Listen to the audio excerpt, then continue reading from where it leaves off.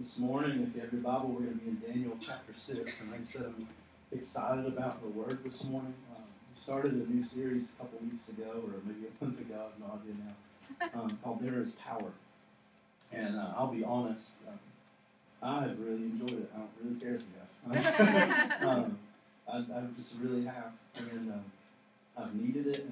And my feeling is, or my thoughts are, that maybe we have as a church. I know that just from stories and knowing some of you guys and talking to some of you guys, and there's several of us that are just struggling with different things, different avenues and areas of life, and maybe even at times it feels like, hey, it's over, the day is done, there's nothing going to go on good for me, and I know we get in that cycle. But I just want to say to you and to whoever else is thinking that way this morning, there is power. Amen. There is power. You may feel like it's over. You may feel like it's helpless and hopeless, but there is power. His name is Jesus. And whatever you're hearing this morning from the enemy or whoever else, that's a lie. Because Jesus is stronger, and He's better, and He's greater, and that's what we've been talking about the past few weeks. And this morning we're going to do that again in the book of Daniel. We're actually going to talk about Daniel this time. He didn't make it into the story last week. There was another couple guys. But this morning we're going to be in Daniel 6. And this is probably one of the most famous stories in the Old Testament. I would doubt that there are very many of us this morning actually that haven't heard the story. But I get that that's a dangerous thing to preach something that some of us consider a children's story. I'll just let you know there's no such thing as a children's story. There's stories that children can understand, but this isn't for a group of people or a class of people. This isn't something that you can only find in the Precious Moments Bible, but I actually have it in my Bible this morning. And because of that, I know that it's good for me. And I just want you to know this morning, it's also good for you. Whatever you're thinking this morning, whatever notion you have this morning, it's good for you as well. And this morning, we're going to be in Daniel 6, and we're going to talk about the story of Daniel in the lion's den. Some of you guys are like, oh, great, we're done. And I just pray grace that you'll hold on for a moment, because God has something explosive in this for you. And just to maybe catch us up if we don't know, or maybe we don't know the whole story, Daniel 6 doesn't even start out talking about Daniel. Again, he's just kind of a cliff note in his own book. But he starts out talking about a guy named Darius. Now, Darius is the king of the Medo-Persian Empire. There's some debate on who this man Darius actually is, but what we know is in Daniel 6, you can take God at his word, he's in charge of this empire at this moment. What's happened is Darius has just rode into Babylon. He's taken over Babylon. Remember Nebuchadnezzar, that guy, his day is done. And now we have Darius, who set up this new kind of area to his kingdom in Babylon. And the first thing he does is he kind of restructures the government in that area, and he appoints 120 satraps or something like that. You just make it up, say it with confidence, and people will believe it. But 120 satraps, and basically what these guys are is they're like county mayors or maybe small town governors of different areas over this new province of Babylon. The problem is, he probably doesn't really intimately know these 120 guys, so he decides he's going to set up 3 people that are kind of over these 120 people. So you have Darius, the king, this emperor at the top, and then you have these next 3 guys who are right under him, and then under that are these 120 ruling governors or mayors. And it just so happens today, that's where Daniel enters the story. Daniel gets to be, because of his reputation as a good man and an honest man and a man that's very trustworthy, he gets to be one of these 3 officials.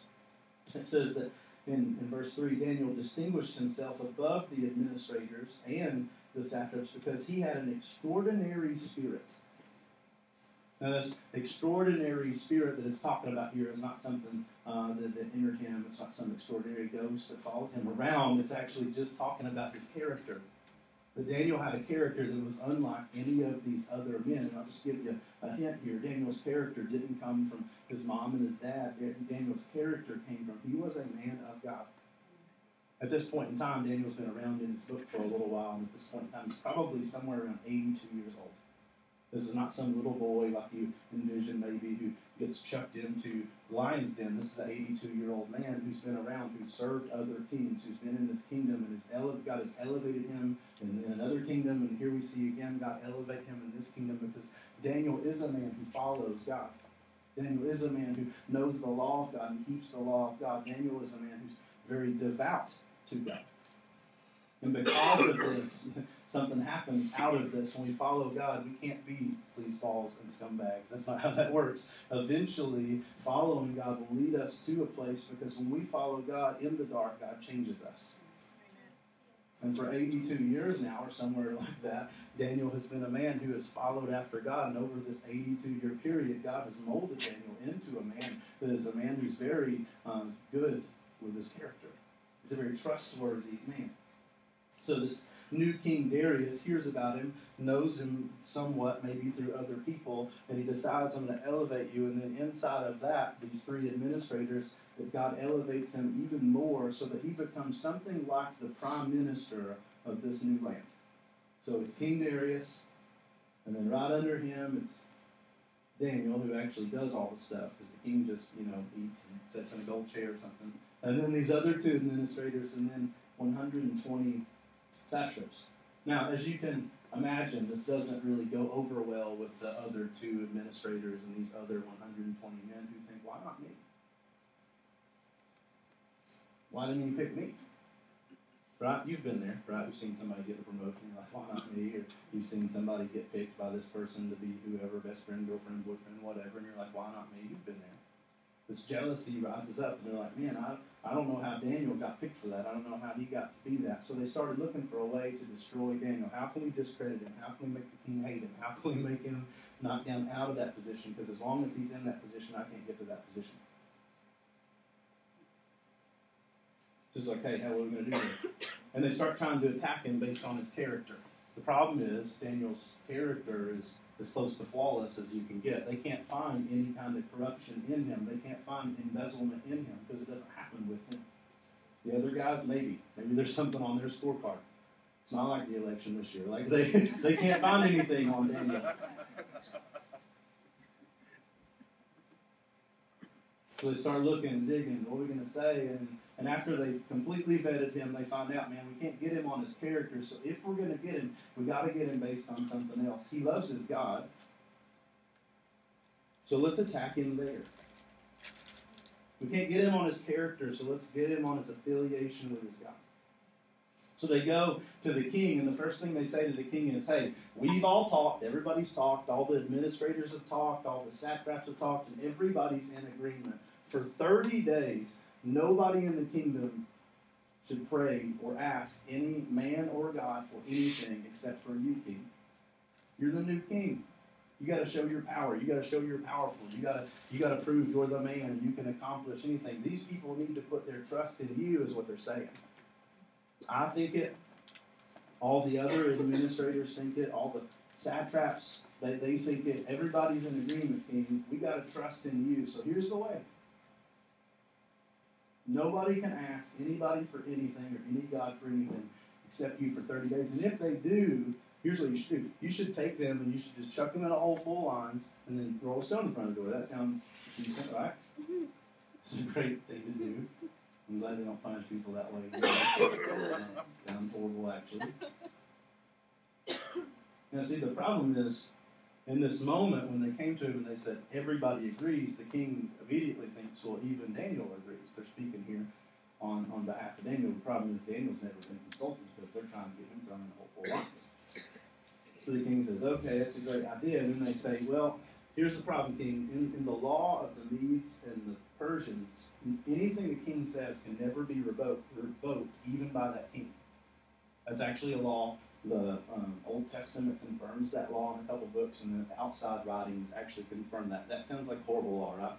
The next guy can't come and change it. The guy that made the law can't even change it. Like, that's the law, and it can't be changed. You can't just wake up the next morning and be like, you know what, that was a horrible idea. And they remind him of this. Once you say it, you can't change it. He says, okay, well, if everybody agrees, he signs the paper. Great idea, right? Seems like, not really. So anyway, this law is signed, and then Daniel hears about this law, so what he does, instead of praying wherever he would normally pray, he goes up to his room and he opens the windows towards Jerusalem, and he would pray 3 times a day towards Jerusalem. These weren't prayers like, hey, thanks for waking me up this morning, hey, thank you for some food, hey, let me go to sleep now and wake up in the morning. These were real prayers. And these men knew that Daniel would do this, so what they did is they kind of got together and they concocted a way to get in there and to see him do this so they could bring him before the king. So what we see is Daniel's praying, these guys walk in the room, they catch Daniel in the prayer, and they go tell the king, hey, you know that Daniel's not listening to your law, right? You said anybody that prays or asks anybody for anything, including a god other than you, has to be thrown in the lion's den, and Daniel's praying in his room to God, not you. So now you got to throw him in the lion's den. And they follow that up with, by the way, you can't change the law.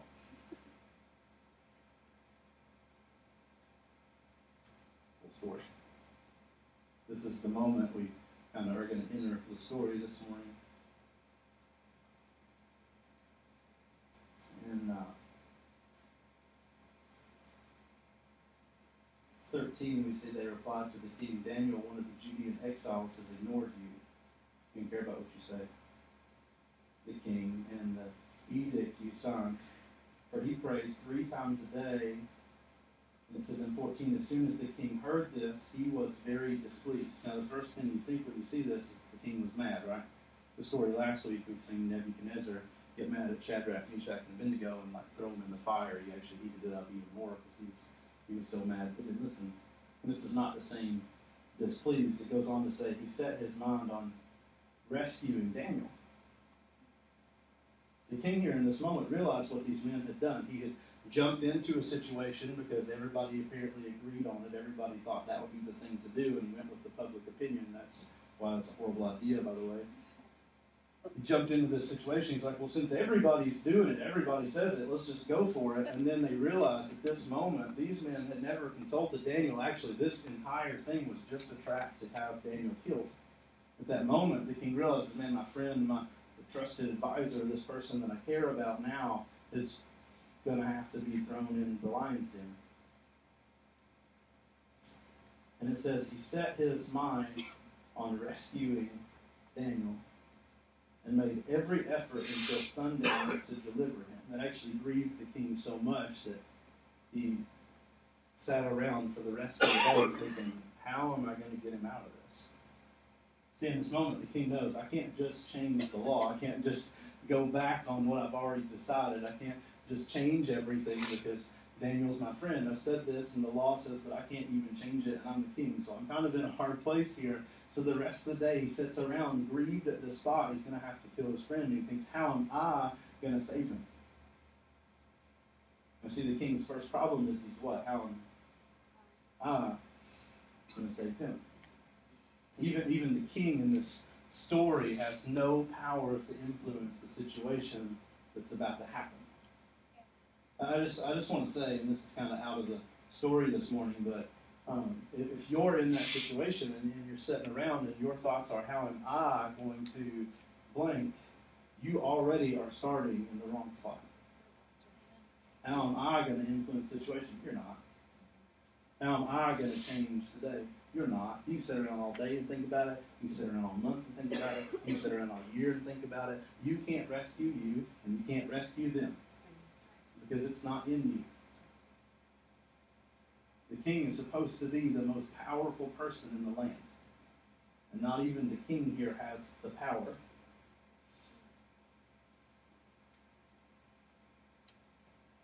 This is in 15. Then these men went to the king and said to him, this is after sitting around all day thinking about it, you as king know it is a law of the Medes and the Persians that no edict or ordinance the king establishes can be changed. They just come back and kind of rub it in. By the way, you can't do anything.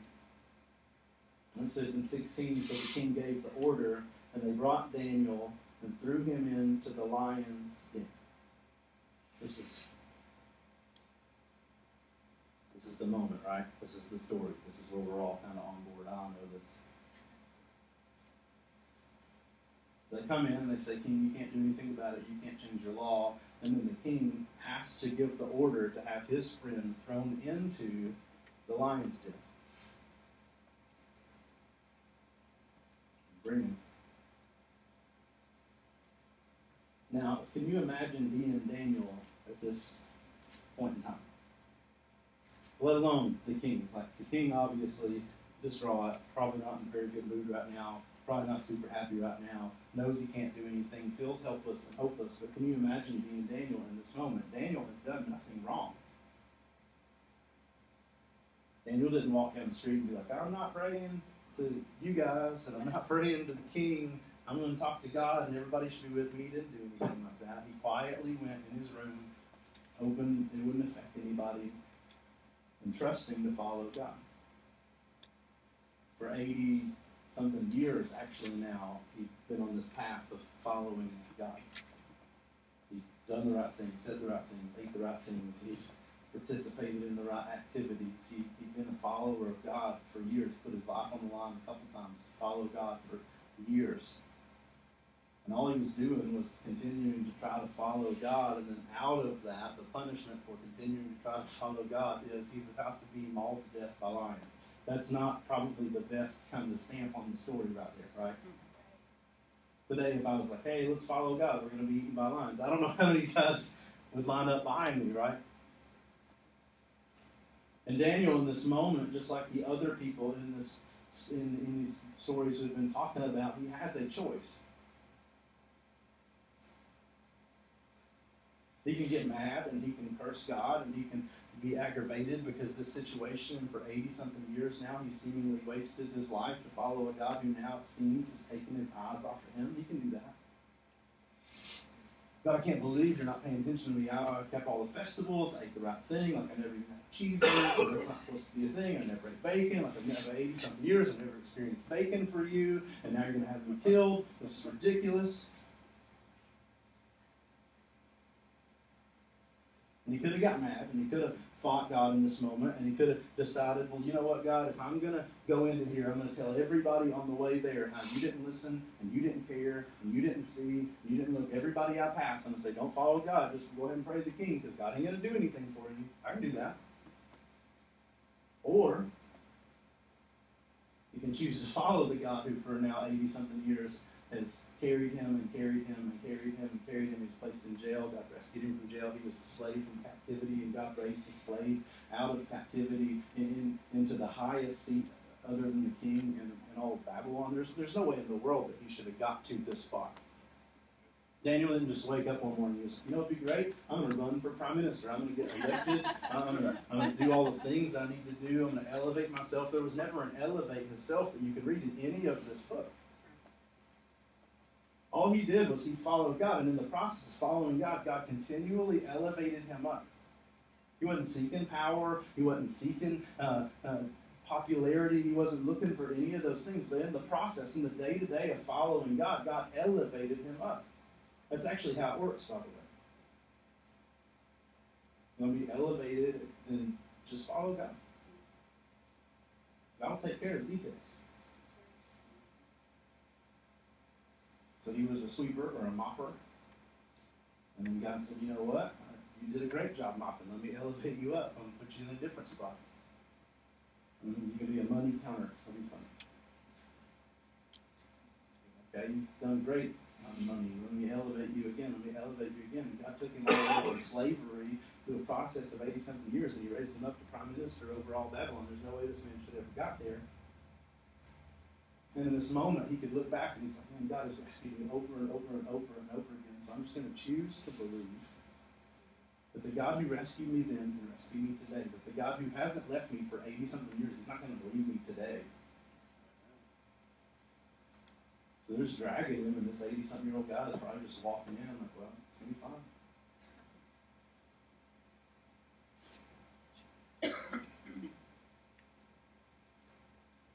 So the king gave orders, and they brought Daniel, and they threw him in the lion's den. And here's what the king said to Daniel. Kind of at the end of his rope, knowing there's nothing he can do. Here's what he says. to Daniel, may your God, whom you serve continually, that's an important word, not your God whom you serve when stuff gets bad, not your God whom you serve when it's convenient, or not your God whom you serve when there's nothing really else to do, but your God who you serve now, your whole process of your life. I've only known you for a couple of days, and I know from your character, God's doing something in you. He's been doing something in you. May that same God rescue you. This is a prayer from the king who doesn't even really believe in that God. In this moment, the king releases this into the hands of God. And he says to Daniel, man, you've served that God of yours for 80-something years. I hope he doesn't fail you now, is basically what he's saying. And it says in 17, a stone was brought and placed over the mouth of the den. Can you imagine? I'm throwing you in a hole with a bunch of lines, and then I'm going to cover up the hole. And you're just going to be in there. In this moment, it was probably quite literally the darkest moment of Daniel's life. Because now all the sun that was coming through that opening is gone. But spiritually, it was probably also one of the darkest, if not the darkest moment in Daniel's life. Because when you go in a hole with a bunch of lions, you don't expect to come back out of that. Lions, by definition, will kill you. That's what they do. Right? They have big teeth and they have sharp claws and they eat meat, and you are meat. I don't know if you know that. So in this moment, you can imagine the hopelessness that would come into that situation, right? If I throw you in a hole with a bunch of lions, there's not going to be a lot of hope in that moment for you. You're probably thinking, life is over, the day is over, death is here, I'm 80-something years old, it's been a good run, I'm done now. Because an 80-something-year-old man is not about to fight off a whole full lion. That's not how that works. In this moment, fear is very real. In this moment, doubt is maybe even very real. But in this moment, we see the stone roll in front of the door. It looks like it's done for Daniel. And it says, then the king sealed it with his own signet ring and with the signet rings of his nobles, so that nothing in regard to Daniel could be changed. If you don't know what this is, it's got a ring, it's got like a little seal on it, and when you see that, and they press it in wax, and when you see that, you know that's the king's. And not only did the king put his stamp on it, but his nobles put their stamp on it too. And what that was saying to anybody on the outside was, no matter how loud he screams, you can't let him out. Because if you do, it's going to be a worse day for you than Daniel. And what was saying to Daniel on the inside was, nobody's coming to help you. You're going to be in here a little while.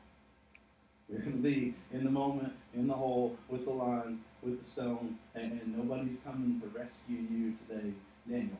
That's a pretty hopeless spot to be in. Some of you guys, you probably feel that way, right? In this situation right now, you're like, okay, nobody's coming, nobody can help me, nobody can do anything. You can just go ahead and impose that feeling onto Daniel, because this is that moment.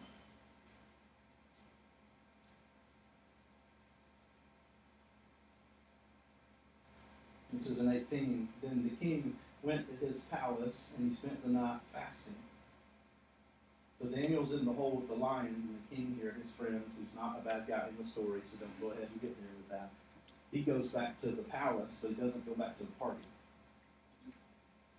He goes back and he gets in the palace, and what he does in the palace is not just resume life and be like, oh, Daniel's in the hole, there's no hope for Daniel, nothing's going to happen for Daniel, can't do anything about Daniel, so just forget about Daniel. He goes back to the palace, and even though he knows he can't do anything, he goes back and he does this weird thing. He decides to fast.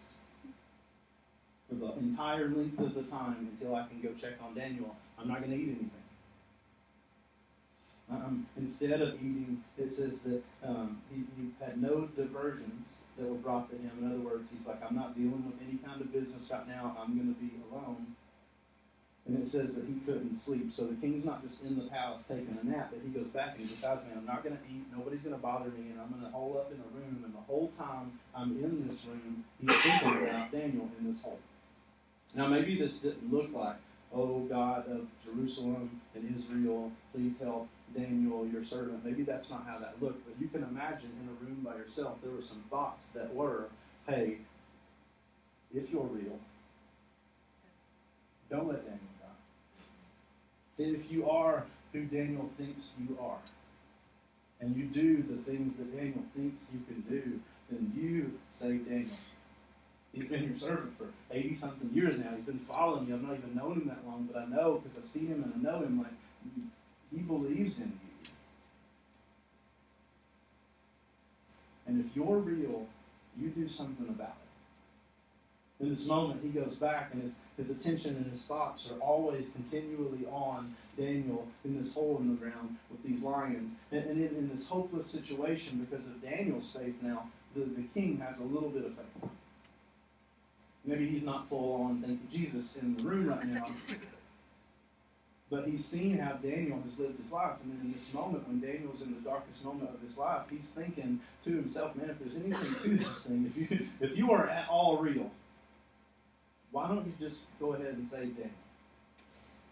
That's what we call opportunity. Right? In your dark situation, God is creating opportunity. God had to put Daniel in a hole to get to Darius.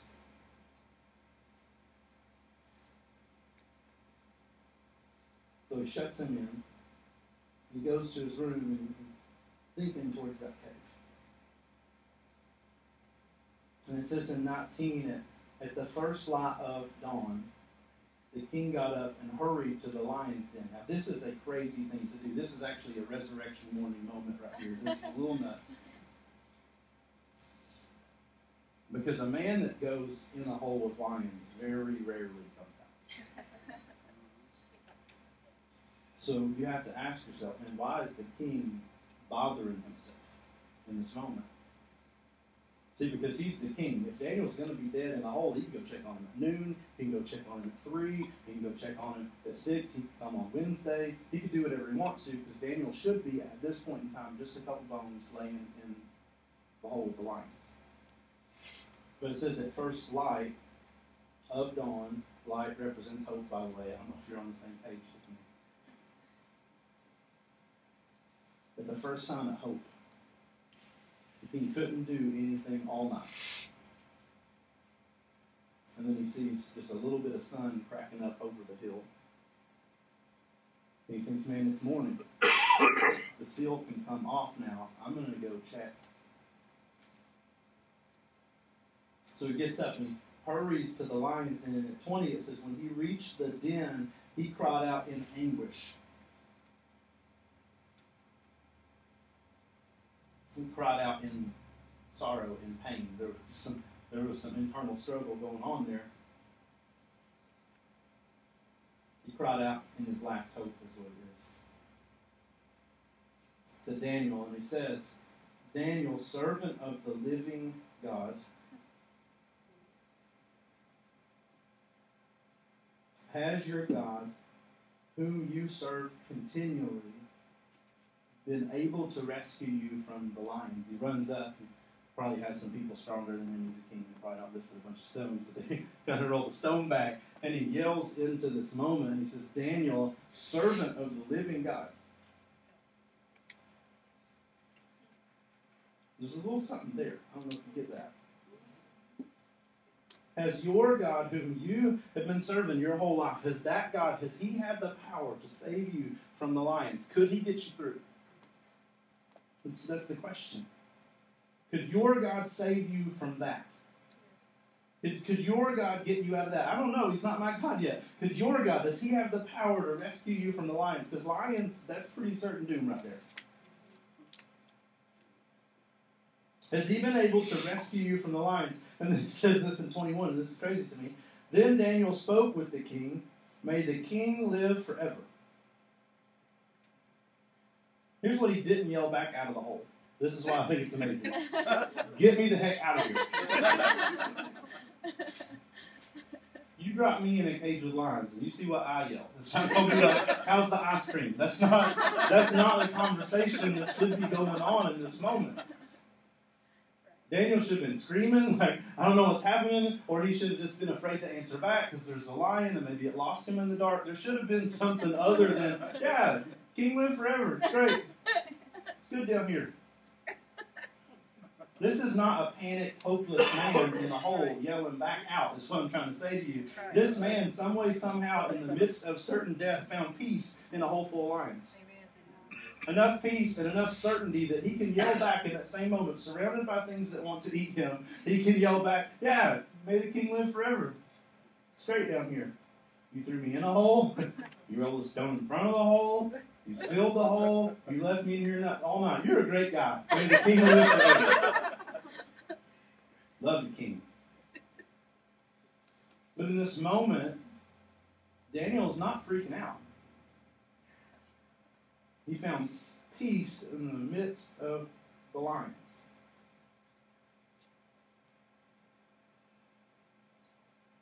And then he continues in 22, and he says, my God sent his angel, one of many, by the way, one guy, and he shut the lion's mouth. He just come right down here, and he was like, stay. And they haven't hurt me, for I was found innocent before him, and I have not committed a crime against you, my king. This is what he says back out of the hole surrounded by lions. And it's no problem down here. I'm just hanging out. I slept really well. I don't have a juice sleep. Because my God sent an angel. It's one guy. I don't know how many lions there were, but it's plural, so more than one. And he just told them to shut their mouth, and they did. They just laid down. They were soft. I took a nap. Laid down on it. Lion skin blanket. Hugs over my lap. It was great. Because, man, God knows me. He knows for 82 years, man, I'm not turned away, not run away. I'm still here, even in the hole of the lions. He took care of me. The scariest, darkest, craziest situation. You guys think you're going through something. You get thrown in a hole of the line. And then we'll talk some more. Certain doom and death. And in that moment, after all night with the lions, it's just a long night probably, he yells out of that hole, it's no big deal down here. Shut it back, I don't care. Just hanging out with the lions. Can I just speak to you outside of this for just a second? I don't know what you think you're going through that's more hopeless than that. And I'm not making light of whatever you're going through. Because I know some of us, we're in real struggle and real kind of torment, and it's real bad, and I get that. But if our God is the God who can look at lions and tell them to shut their mouth, and they do.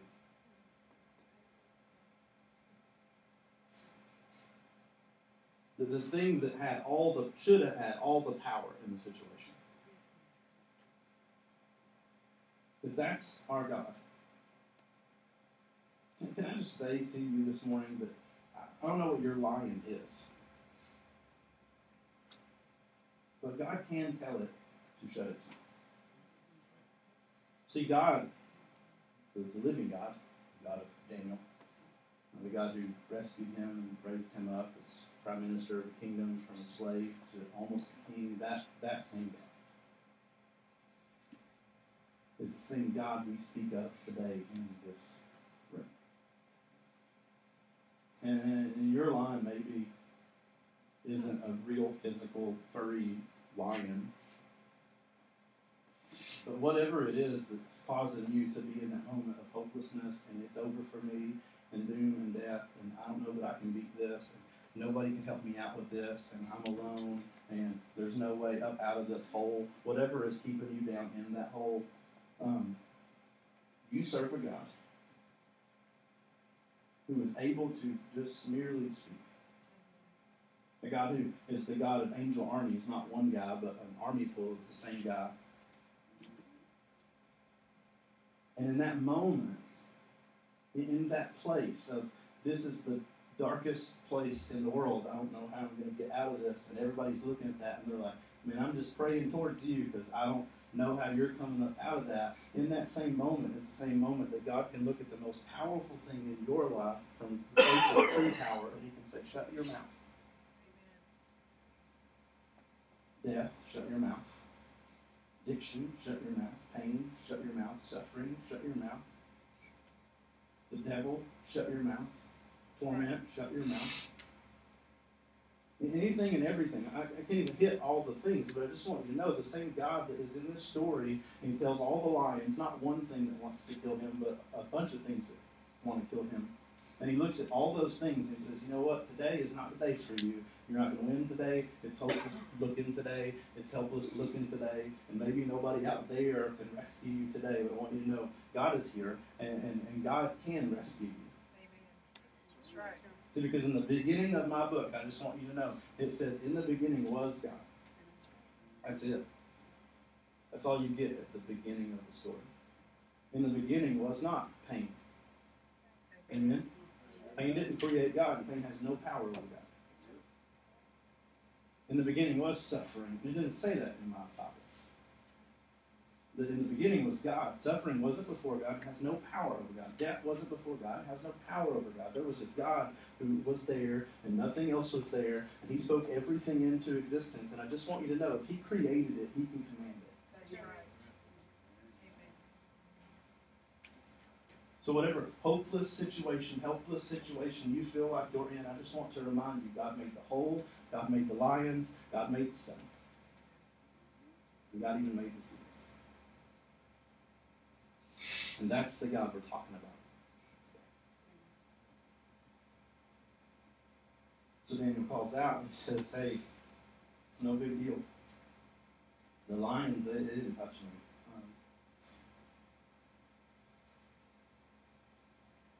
In 23, it says the king was overjoyed. There's a little seed of hope. Now there's like a tree of hope. And he gave orders to take Daniel out of the den. So the king, the same king that put him in, calls him out. Notice how God didn't just levitate him up out of the hole, and he didn't just beam him up out of the hole. God didn't pull him out of the hole. God just went down in the hole with him.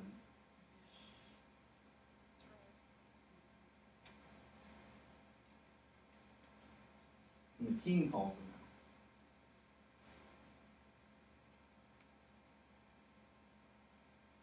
So Daniel was taken out of the den uninjured. And listen to this. For he trusted in his God. I'm going to say that again. There seems to be a correlation. So Daniel was taken out of the den uninjured, for he trusted in his God. Daniel would have hurt himself wandering around the dark running from lions, if not for this. The lions may never have touched him. It could have been the same exact story, but Daniel would have been freaking out. Oh, the lions, they're more powerful than me. Oh, the lions are going to kill me. Oh, the lions are going to crush me. He'd have run around, knocked himself out on a rock, and slept on the floor for the night. That's right. But Daniel trusted in his God. In the hole, in the dark, with the beast, Daniel trusted. Why am I not getting out of this hole? Because you're still running around looking for lions.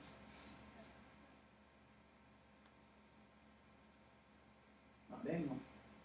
You can get trust as a theme this morning. I didn't until like 32 seconds ago. Yeah.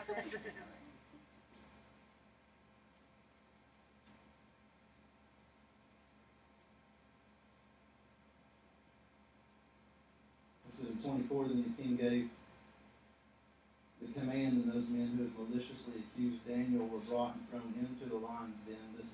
I just want to be honest with you, just to show us our lions weren't effective.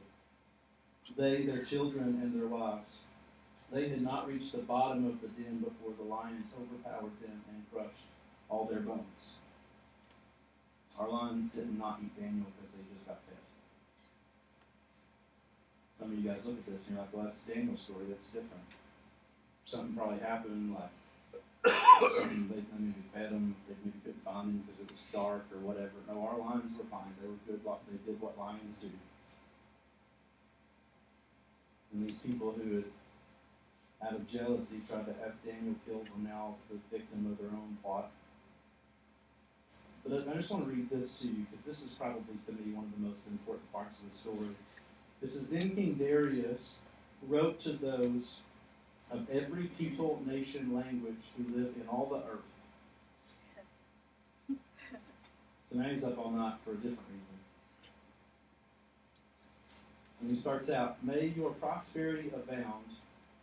I issue a decree that in all my royal dominion people must tremble in fear before the God of Daniel. What? Laying in bed at night just a little bit ago, just kind of hoping there was something to this God that Daniel believed in.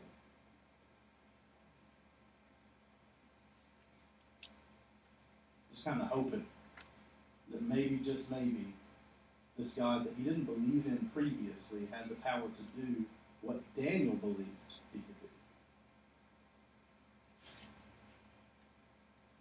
Then God rescued Daniel, and that little seed of just maybe did something crazy, and it grew into, I'm going to write a letter to everyone, a letter, by the way, that cannot be revoked as long as the Medes and the Persians are in power. Kings can't even change their mind on these things. And he says, hey, I hope you guys are doing great, but I just want to let you know there's a new law, and I just want you guys to know that when you hear of the God of Daniel, I'm commanding you to shake. you got to tremble before that guy, for he is the living God. Amen. A couple days ago, I wasn't sure.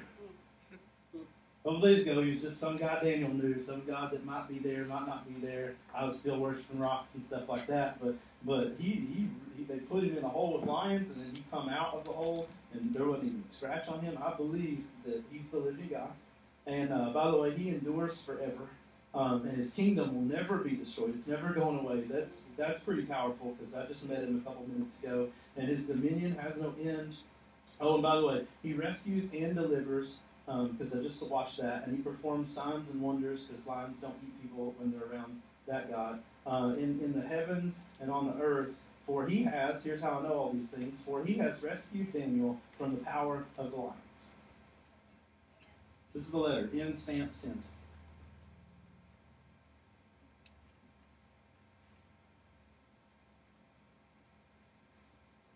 So Daniel prospered during the reign of Darius and the reign of Cyrus the Persian, because it can't be revoked. Even the next king had to go by what this king said about the God of Daniel. Can I just say, we focus so much on Daniel in the story, and maybe that's great because maybe some of you guys are Daniel in the story, and you're like, I need to hear that God shuts the mouths of lions, because there's a lion and he's breathing on me, and I don't want him to kill me.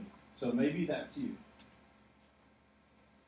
But the story started with a man named Darius, a man who didn't believe anything really about this God, a man who just kind of whirlwinded into Babylon to take it over, and then God elevated Daniel into a place where this man would even care about Daniel. Daniel wasn't elevated because Daniel was super awesome. Daniel was elevated because he had to be in proximity to Darius. That's right. And he gets in this moment, and then God takes him from the highest moment in all the kingdom of Babylon, and he throws him in a hole and fills it with lions. You're like, no, Darius did that. No, God did that. Darius didn't elevate Daniel, and Darius didn't put him in a hole. And he did all this, maybe so Daniel could know, I really do trust God, and I really do believe God, and lions really won't eat me when I'm around God. Maybe he did put him there for that reason, and I'm sure he got some of that out of that. But I think really the greater purpose in putting him in the hole was Darius needed to know That's right. that there's something to the God of Daniel. That's right. So God takes Daniel, and he puts him in the hole, and in this moment, Darius is like, wait. Daniel follows a different God than everybody else that I know. And Daniel's a different kind of guy than everybody else that I know. Daniel lives by a different code. He lives by a different character. There's something different about him, and maybe there's a correlation.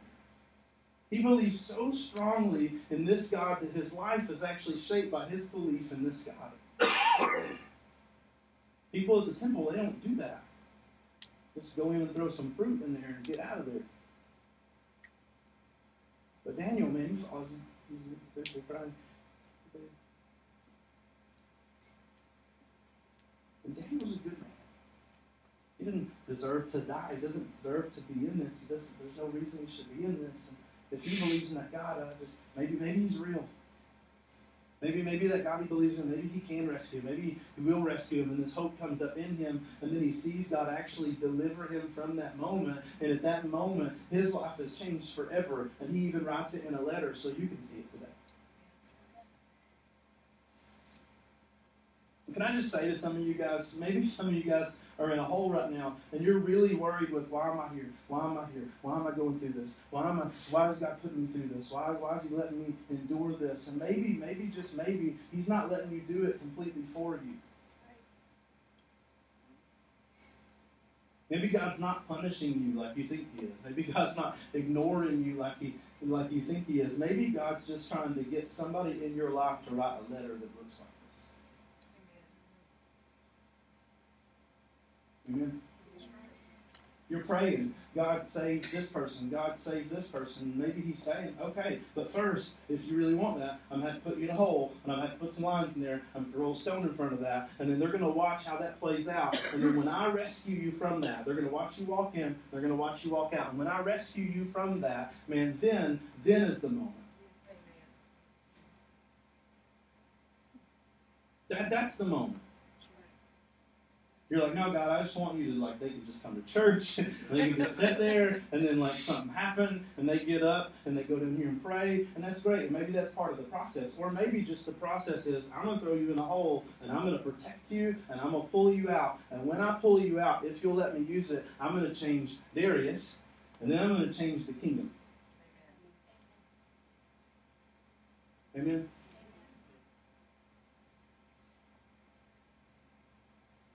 Man, maybe, just maybe, it all hinges on this word trust this morning. Amen? How you respond in the whole is a complete reflection of that word. But I just want you to know this morning that in that whole, your God is still the God he was when he took you out of slavery.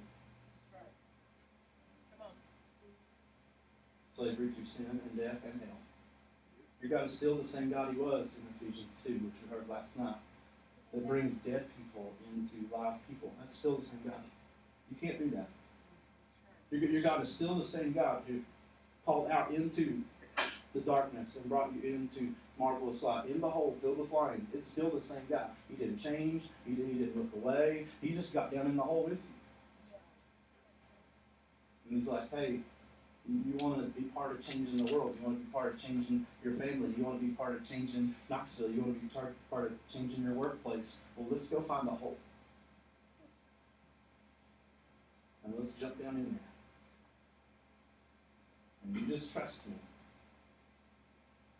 And I'll bring you out. And those people you've been praying for, and I'm going to change eternity for them. And then through them, probably for some other people. Chain reaction with God. This morning, I know that some of you guys are like, man, it really sucks down this hole, and I get you. Thus, there are things that kill you in there. And my God is the God who created everything. And there's no hole or stone or lion that has more power. And this morning, he's saying to you, just trust me. Amen.